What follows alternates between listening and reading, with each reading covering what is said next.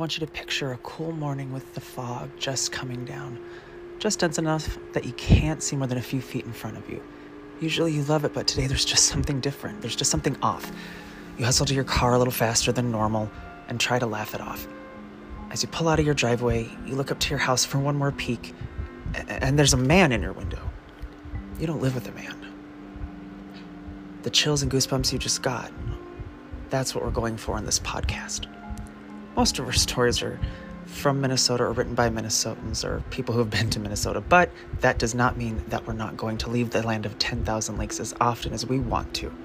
So sit back, relax, make sure your doors are locked, because this is spooky Minnesota.